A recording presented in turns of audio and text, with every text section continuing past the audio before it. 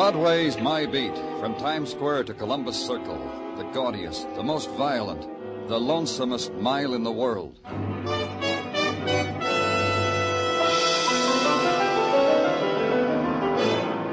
Broadway's My Beat, with Larry Thor as Detective Danny Clover.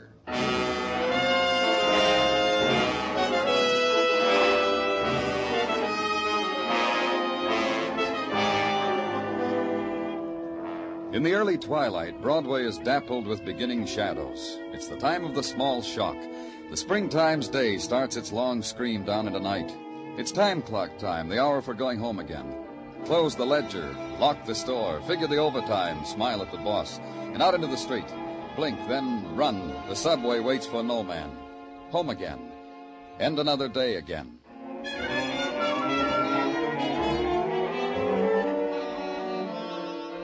But my day was just beginning, north on Broadway and to the east. Central Park around the 80s. And pushed through the crowd whose focus was a park bench that faced the street. All right, come on, break it up there, let him through. And Sergeant Muggerman tells you why you're there. Right over here, Danny. Stand right there near the bench. I found the knife. I didn't pick it up. Who's the boy? Paul Gilbert. Yeah. I haven't been home from school yet. Oh, you'll go home in a squad car, Paul. I promised him with the siren, Danny. Yeah, with the siren. What happened, Paul? How did the knife get there? I saw the man take it out of his own back and throw it down. And then the man staggered away. Did I show you this, Danny? All this blood? Wherever he is, he's hurt real bad. I want you to think for a minute, Paul. What did this man look like? Tall, I guess. Yeah, I guess that's all. He was tall. Most grown-ups are tall, aren't they, Paul? All of them, except for midgets. One more thing, Paul. Was there anyone with this man? Think hard. No, I don't think so. Well, you told me that the other man I saw wasn't with him. The other man in the hat just watched him. Then the man in the hat ran away. He wasn't with him. What did the man in the hat look like? He had a hat. That's all I know. I got scared. I ran. That's right, Danny. Paul ran right into Officer Curcio on the beat. Almost knocked him down. Curcio came back, saw the blood on the bench, the knife, phoned it in. Paul, did you know the man with the knife? No, I usually don't come home from school this way. We had an after-school game with the 8B2 over there on the playground. This is the first game of the intramural. A squad car, Muggerman, for Paul, with a siren.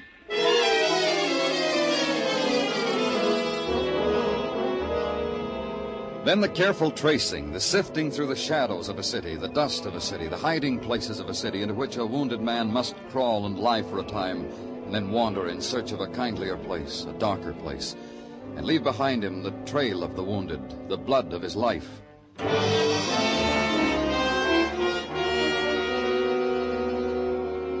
But the man who'd been stabbed had done none of these things. The hospitals told me that, the doctors, the fellow in the neat white jacket in the drugstore across from the park, who, not having a wounded man, offered me a special on shaving cream.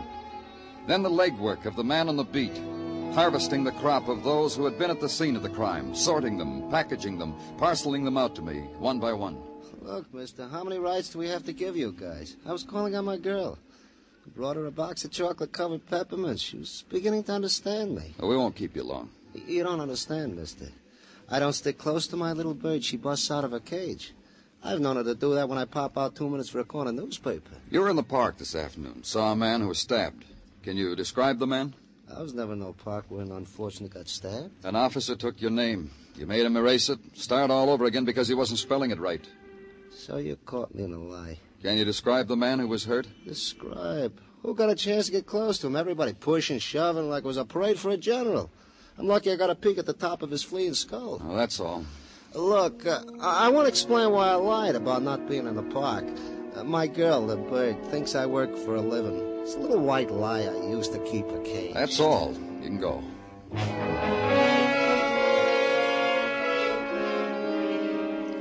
Then the man who is eager, whose eyes dart and pierce, who follows you as you move away from him, stays close to you, needs the lapel of your coat. I was real close to him. He had a knife in his back. He breathed in my face. I could tell you the color of his eyes, how close I was. Now, tell me. Blue eyes, washed out blue, and no tears in them, no tears at all. No remorse for the evil doing that had brought wrath upon him. Blue eyes. What color hair? Dirty, a dirty color, all matted. No, it was blonde and shining. And there was a kind of light that shone about it. That's because he was dying. dying in protest against all the wickedness that'll drown us all. A big man, a short man, What does it matter how he looked? I was close to him, I tell you. He reached out his hand to me, touched my hand, the tears on my face. Help him out of your office. Motion a policeman over. Watch him be gentle with the man. Take him away. And then motion for the next one to come in. I realize, of course, that you're imposing on my time. Not that I mind. It could be a welcome relief from those spoiled monsters I simper and smile at and diaper. You're a nursemaid, Miss Cram, is that right? Call me governess, and call me Virginia. Miss Cram doesn't sound like me at all, don't you think? You take the children to the park every day? 4 to 5:30, except on rainy days. On rainy days, the children and I stay at home, and I'm permitted callers from 4 to 5:30. That's on rainy days. You told an officer you saw the man who was hurt. I was making conversation. I needed that to get those brats out of my hair. You didn't see him? I wouldn't have gone near him. But I can tell you who did see him, the looker. Who? The looker. All of us in the park know her. She sits in a window across the street on the 5th floor, watches every move we make every day.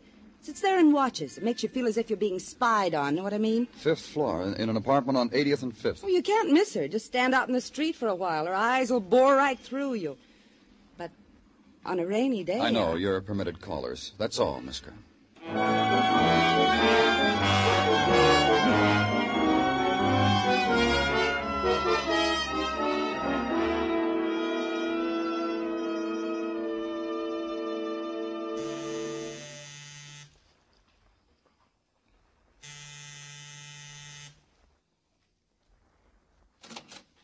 Yes? I'm Danny Clover, police. We haven't done anything. I know. I don't even know who you are. There's no name card on your door. You want to come in and talk to us? All right. I'm George Mason. She's in the wheelchair. Diane's my wife. Good evening, Miss Mason. Diane? Diane, dear. Diane, we've got a visitor. He said good evening to you. Say hello, Diane. This is Mr. Clover. He's from the police. Mr. Mason, there was some trouble earlier across the street from you. Talk to her, will you? I'm trying something. Maybe it'll do her some good, talking to her. No one ever does, you know. You just talk to her and I'll answer you. All right. There was a man stabbed across the street from you, Mrs. Mason, in the park. Yes, I heard about it when I came home. Have you found the man? No. Mrs. Mason, I understand that you sit by a window every day. That's right, that one. She sits there, watches. It's her pleasure. Today? Every day. Then she must have seen what happened. She must have... Pretty. What? What are you trying to say, Diane? Can't you see how it is? I'm sorry. George, Yes. What is it? I saw a man today. I saw a knife today. Is there anything you can do? Can you talk to her? Diane... A man today. A knife today. Yes, well, can you tell me what the man looked like, sweetheart? Knife. Was he a big man? Was he a small man? Was he a nice man? Man. Did you like him?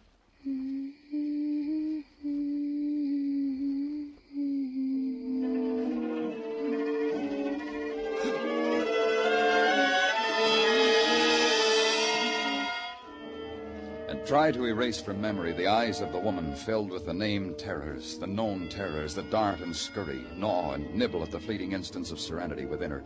And try to wash away in the city's night screaming the crooning of a tuneless song, and suddenly the known words, a man, a knife. And know that the eyes that absorb all movement, all shadow, all light on faces, and things that pass before them, have seen nothing. Not the man who was stabbed, not the one who did the stabbing. And then the long walk to the darkened room, turn on the shaded light bulb, and search the cupboards for sleep. And finally, it comes.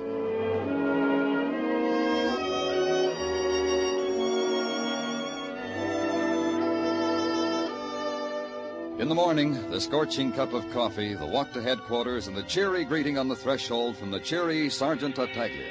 Welcome, Danny. Welcome to your abode away from your abode. Good morning, Gino. The best. The sunniest, the bravest. Not so early, Gino. All I've had is a cup of coffee. For which I am delighted. Huh? For which I am delighted. Come, I will escort you to your office, Danny. You will see there how I have taken the liberty to spread upon your desk a repast. You shouldn't have done it, Gino. A repast consisting of a hot paper container of coffee and a half a dozen cinnamon buns. Voila, the repast. Partake. Looks good. How else should they look? The cinnamon buns were baked in the oven of Mrs. Tartaglia with her own 2 lily whites. Go ahead, partake. Munch if you like. Delicious. Thank Mrs. Tartaglia for me. Goes without saying. And now, to the events of the morning. Okay if I disturb while you munch? Yeah. We of the department have discovered that this park bench upon which an alleged man was allegedly stabbed has been a lucky bench. Or unlucky, depending, of course, on the point of view of whom sat there. You'll explain it to me, Gino? Goes without saying.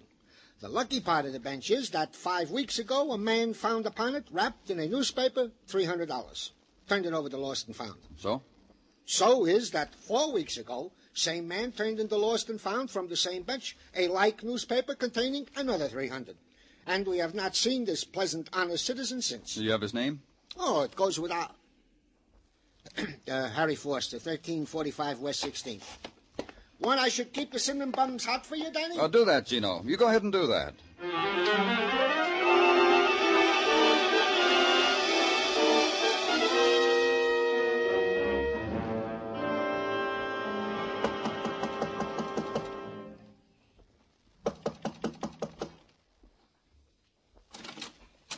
Please help me.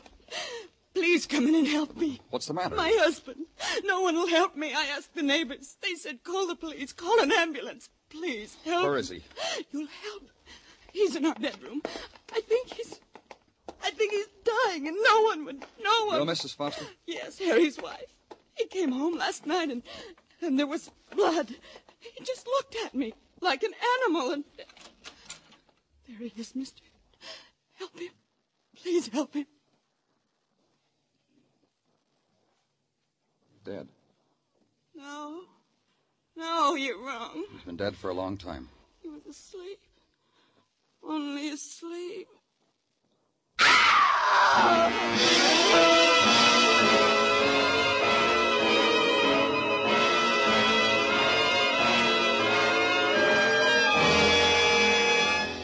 You are listening to Broadway's My Beat, written by Morton Fine and David Friedkin, and starring Larry Thor as Detective Danny Clover.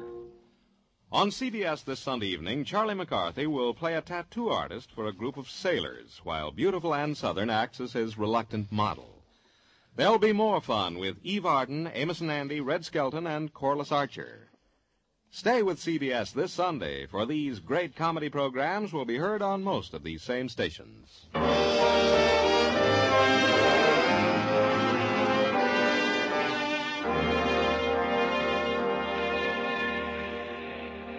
In the Maytime, the sun grins down and pats Broadway's cheek. Broadway loves it. The sunlit minutes are added to the 10-minute break for a cigarette. The walk is slower, the sway gentler. The windows are opened wide, and the doors, too. And glints of sunlight are carried through long hallways in the sigh of a summer's wind, touching the lips of the girl at the typewriter, touching the hand of the man at the water cooler watching her, touching the steel of the file cabinets, warming them. And having made the tour, back onto Broadway and start all over again. But where I was, there was no warmth. Only a woman drawing a shawl tight around her shoulders and talking quietly to her dead. Harry, listen to me. You were right. We should have told them. We should have told them all about it. Then you wouldn't be like this, and I would... Mrs. Foster, what should you have told us? What? What did you say? What should you and your husband have told us? About the money, nothing else.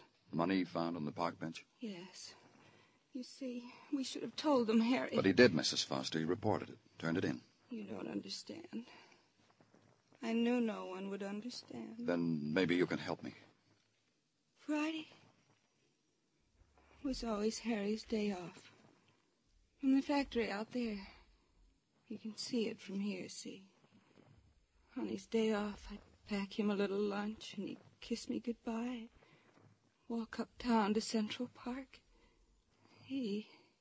Go on. He always went alone. He always sat on the same bench. Harry used to describe it to me. What he saw, people he talked to. Felt as if I'd been there with him. And one day he found money in a newspaper. And turned it in, like you said. The next week turned it in. But after that, I told him he didn't have to do that anymore. You mean he found more money? Is that what you're trying to tell me? What? You mean he found more money? For 5 weeks in a row. I told Harry he didn't have to turn it in anymore. I told him to go back. To be sure and keep going back. Every week. Yesterday, too. And we'd be rich. No more of this. No more factory. Why didn't you call us when he came home hurt? Call a doctor. It would have spoiled it, ended it. The money, don't you see? I thought he'd live, and with that money... No. You couldn't. You couldn't see.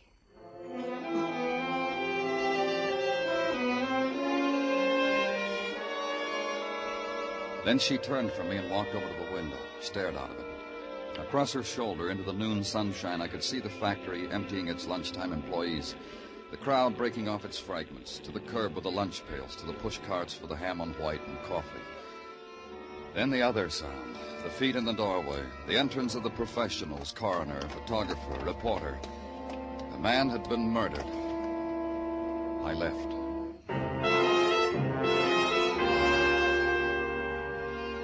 Then back again to Central Park and the park bench of the stabbing. Sit on it. A man named Harry Foster used to find money here, and he was killed. And a woman who had seen it happen, a woman who sat at a window every day. I looked up to the window. She wasn't there. I wondered why.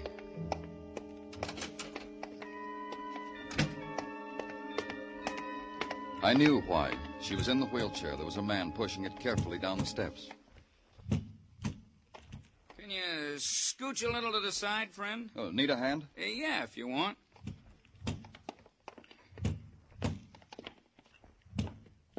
Thanks. How are you feeling, Mrs. Mason? She ain't gonna answer you. I didn't know she left the house. Why should you even bother? Oh, I'm Danny Clover, police. Oh, hi, I'm Ben Taylor. Got a U-drive down the street. Only Mrs. Mason here, different. Kind of a take drive. Oh, I see. Just today? Oh, no, all the time. From 1 to 3, the element's willing. I take her for a ride. Sometimes here, sometimes there. Oh, sure. Right away, Miss Mason. See you, Danny. Oh, wait a minute. How long have you been doing this, Ben? Right. Well, since her accident. Since at Coney last year. Hurt her back. Here and up here, her head. Right, Carl, I guess I better take her. I heard her cry like that before. I can't stand it. Sure.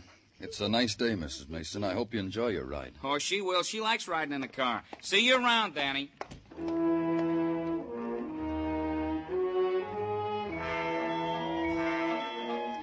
I watched Ben lift her gently out of the wheelchair, lift her into the back of the car, close the door, fold the chair, place it in the car trunk.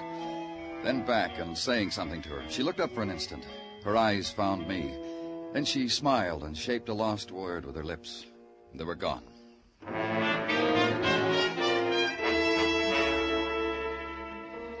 And back at headquarters, the wall clock ticking off the hours of Harry Foster's death. Ticking off the hours that his murderer came to a park bench, looked at it, smiled, walked away in the warm sun. Ticked off the question of why money had been left there for Harry Foster to find week after week on Friday's twilight.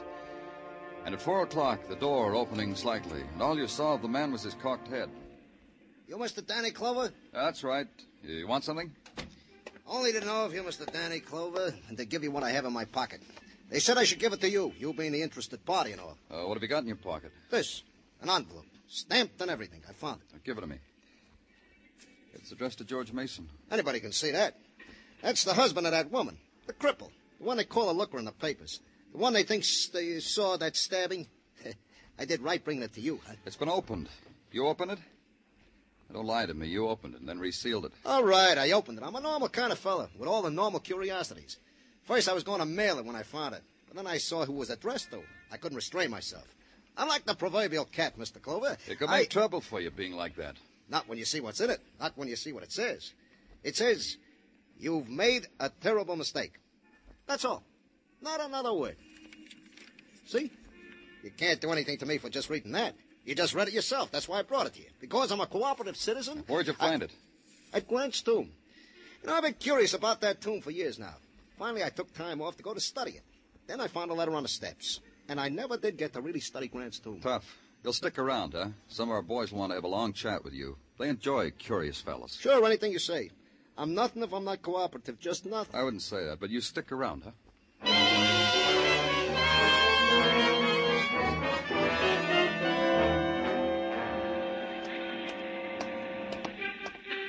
Hi, Ben. Well, hello, Danny. Hey, how do you like this, huh? I rigged up so when it's a sunny day, the telephone is on the outside of my shack. Inspiration, huh? Fine. Who wants to be on the inside when outside it's sunny? You car renting, Danny? I can give you rates. Just talk. If you don't do business together, we never become enemies, huh? What's on your mind? Mrs. Mason. Oh, yeah. Sad, huh? You know, if you set your mind to it and consider all she's been through, and then look at her, she's a pretty woman. I noticed. You said she was hurt in an accident at Coney Island, Ben. What kind of an accident? On the roller coaster. You know, one of them rides. Fell off right near the end of the ride. She stood up, fell. Was she with anyone? Yeah, her husband. You want to know something? In spite of the heartbreak of having a wife like that, you know, Mr. Mason is one of the nicest guys I ever met. What about Mrs. Mason, Ben? What about her? Can anyone ever talk to her, have a conversation with her? I talked to her. About what? Things. You know, ain't it a pretty day, Mrs. Mason? Is there a draft on you, Mrs. Mason? I talked to her. But she just hums and sings. But you know, I think she's getting better. Maybe I'm contributing. Where'd you go driving today? Down Riverside Drive. You know, the river, Grant's tomb, the churches. Thanks a lot, Ben. Anytime, Danny, anytime at all.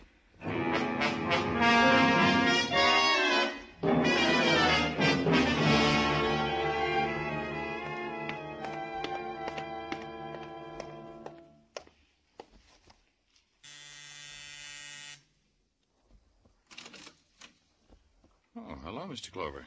Good evening, Mr. Mason. We're delighted to see you. Please come in.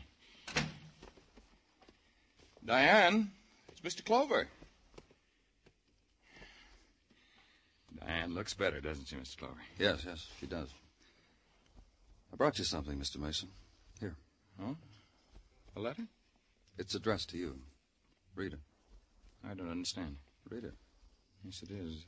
It's addressed to me, but it's been opened. That's right. Read it. All right. No. Note says you made a mistake, Mr. Mason. Mrs. Mason, your husband might be electrocuted for a murder he committed. Leave her alone. I wasn't going to touch her. Cut it out, Mrs. Mason. What's the matter with you? Have you gone out of your mind, Clover? I said cut it out, Mrs. Mason. I told you leave her alone. All right, you've come here to accuse me of murder, but leave her alone. George. Don't worry about anything, dear. Get me a drink of water. What? What did you say? A drink of water, George. Cold water from the refrigerator. Diane. Darling, a drink of water. Do it. You won't be able to wait on me anymore. Mr. Clover's going to take you away from me. You're talking like you know what you're saying. You do know what you're saying. What's happening? What's happening to us? It's already happened. It's all over.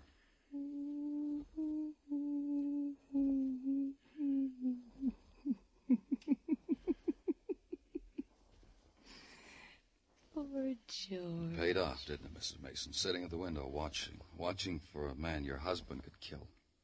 Simple little man. He came and sat on the same bench every Friday. He got paid for a while. It was you. You wrote that first letter, Diane. And this one.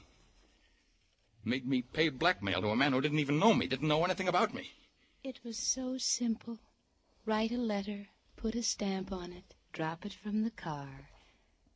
Someone picked up the first letter and mailed it. About 5 weeks ago. A letter with instructions in it. Why, yes. Leave money every Friday on the park bench. And the man who picked it up, Mr. Mason, you thought was a blackmailer, so you killed him. She's crazy. She really is. She's crazy. No, I'm not. I'm just a cripple, George. I can't move from this chair. Honest. But I'm not crazy. She's crazy. What did that first letter say, Mr. Mason? Well, that a man saw me push my wife off a ride at Coney Island. He demanded blackmail, but I didn't push, Diane. Then why did you pay the money, darling? That you weren't going to let your husband alone, were you, Mrs. Mason? Even after he did what you wanted him to do, murder a man. Another letter, that one your husband's holding, telling him he killed the wrong man. It's not much to ask, is it? Wanting George to suffer? Look at me. You're an accessory, Mrs. Mason. Am I? What can you do to me? A cripple in a wheelchair. In a prison? Will that be different? Tell me how. I didn't push you, Diane. I didn't push you. You fell off that ride. You fell. Liar. Diane. You're a liar, George. Diane, will you listen to me? I made it up to you. I carried you. I waited on you. I went crazy that day. I hated you. I don't know why. I don't know. Oh, I know why. You're an evil woman. Evil. Poor George. You should have died. You should have. You should have. Poor George. Poor. You should have died.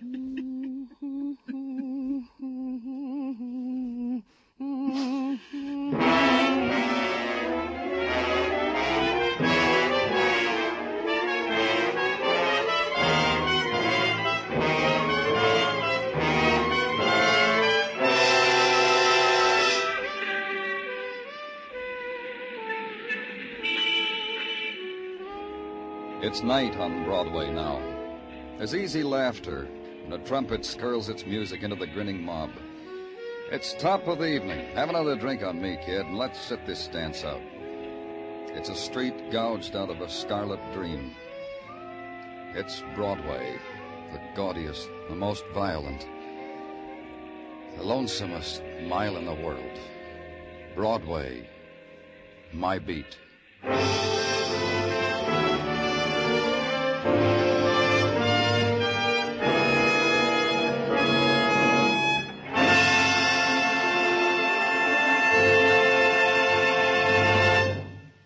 Broadway's My Beat stars Larry Thor as Detective Danny Clover with Charles Calvert as Tartaglia and Jack Crucian as Muggavan.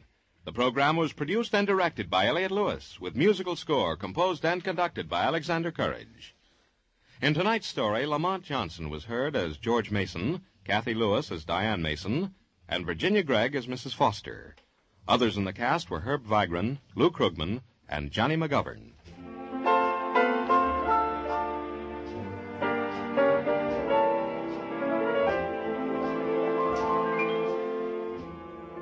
Every Saturday night, Jan Murray takes a tip from Danny Clover and goes looking for people. Only Jan's beat is the United States. By coast-to-coast phone, he offers a grand in cold, hard cash if you can identify the phantom voice. So stay tuned now as Jan Murray and Sing It Again follow immediately on most of these same CBS stations.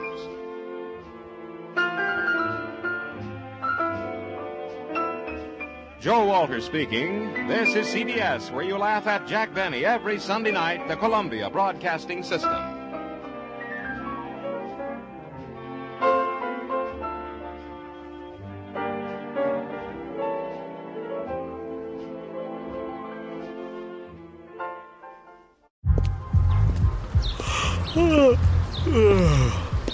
The only thing better than grinding all night for your side hustle is your roommate picking you up with Mickey D's breakfast. The perfect pickup deal. There's a deal for every morning at McDonald's. Right now, taste breakfast perfection when you get a warm and savory sausage McMuffin with egg for just $2.50. Price and participation may vary. Cannot be combined with combo meal.